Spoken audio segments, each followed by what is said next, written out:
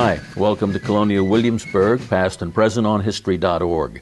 This is Behind the Scenes, where you meet the people who work here. That's my job. I'm Lloyd Dobbins, and mostly I ask questions. To 17th century Americans, witches were the evil forces behind unexplained deaths, sickness, poor crops, and storms.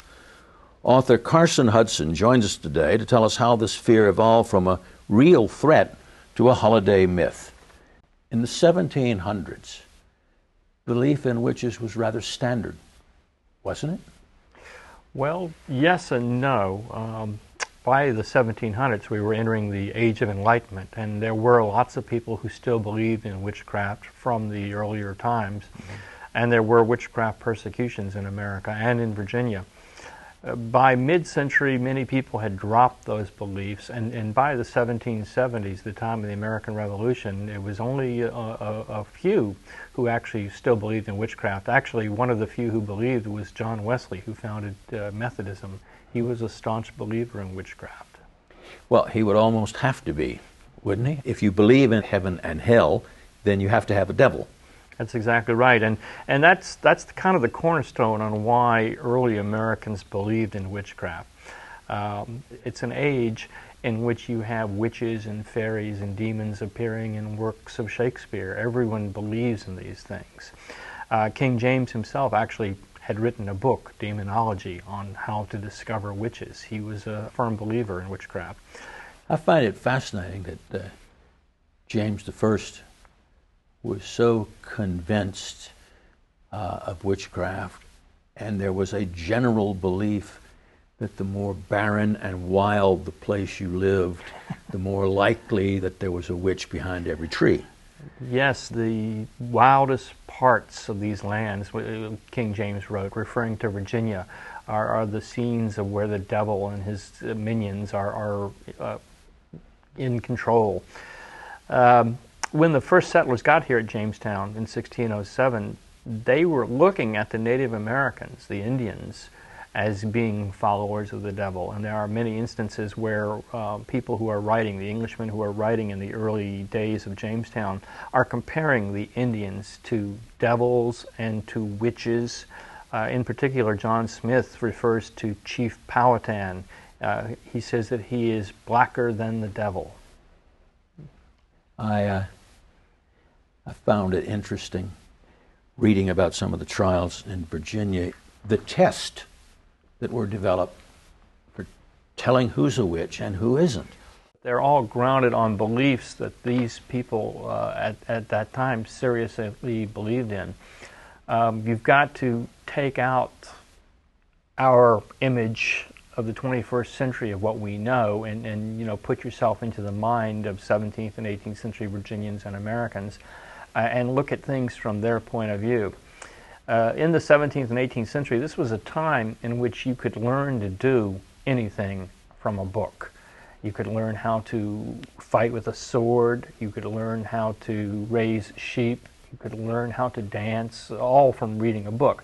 And one of the things that you could do was learn how to discover witches. There were many, many different types of books on discovery of witchcraft and that sort of thing.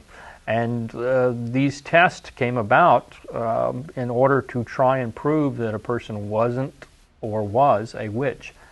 You have the looking for the devil's mark, for example. The devil's mark was a mark that was somewhere on the body, said to resemble a bluish mark, like a scar or a birthmark, that was insensible to pain. And if you possessed this mark, it was a sign that you had put your name in the devil's book and the devil had kissed you, and that had left the mark. Dunking or ducking was my favorite. I just thought it was wonderful. Throw somebody in water and see if they sink. Well, does that mean they're guilty? No, that means they're innocent. The test actually goes back to the Code of Hammurabi to determine whether a person had a good soul or a bad soul. You would bind someone on up and throw them into water, and because water was a pure element, it was supposed to repel an evil soul.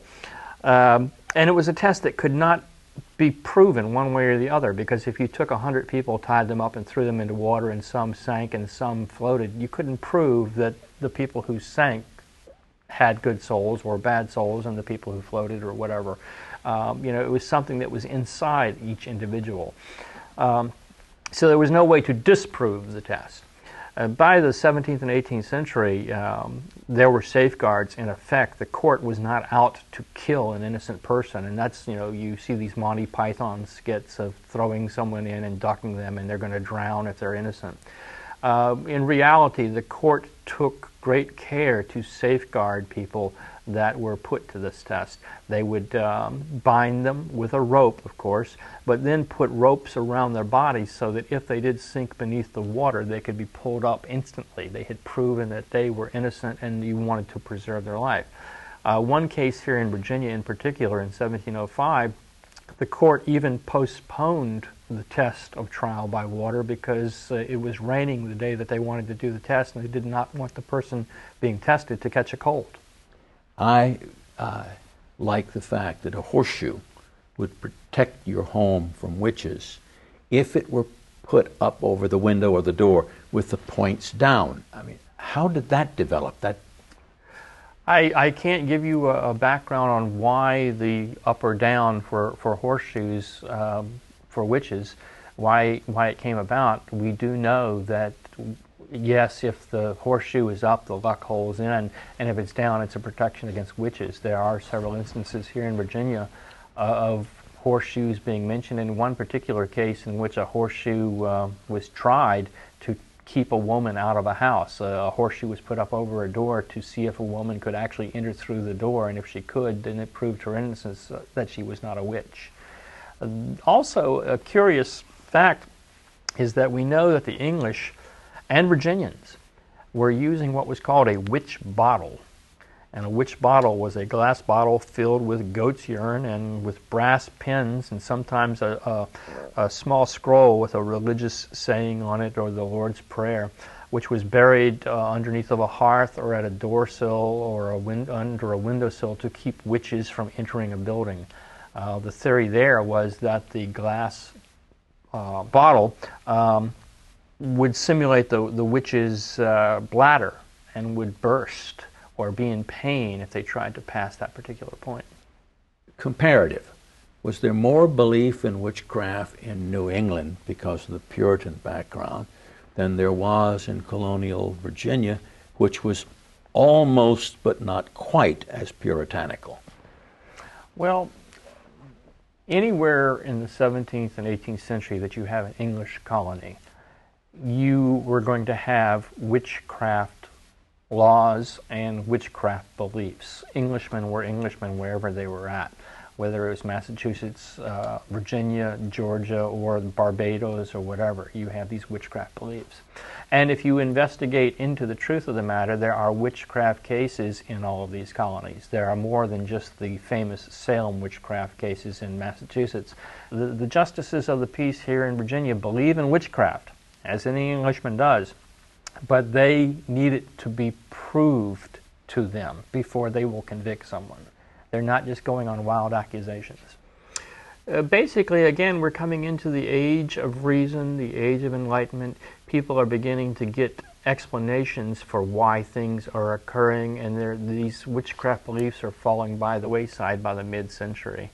And I think a lot of it too is that it's just common sense. Some of the witchcraft accusations, although they sound fantastical to us, even in the 17th and 18th century, there are people who are saying these are too fantastical, and they're laughing at them, and they're just not taking this stuff seriously. Every age has its own culture.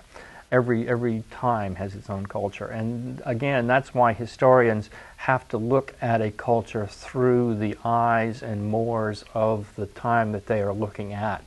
We cannot impose our 20th century beliefs and ideas upon the 17th century, and the 25th century cannot do that with us if they want to seriously look at and investigate what we were doing, or if we want to do the same to the past. That's Colonial Williamsburg, past and present this time. Check back often. We'll post more for you to download and hear. Send us your feedback at history.org/podcasts.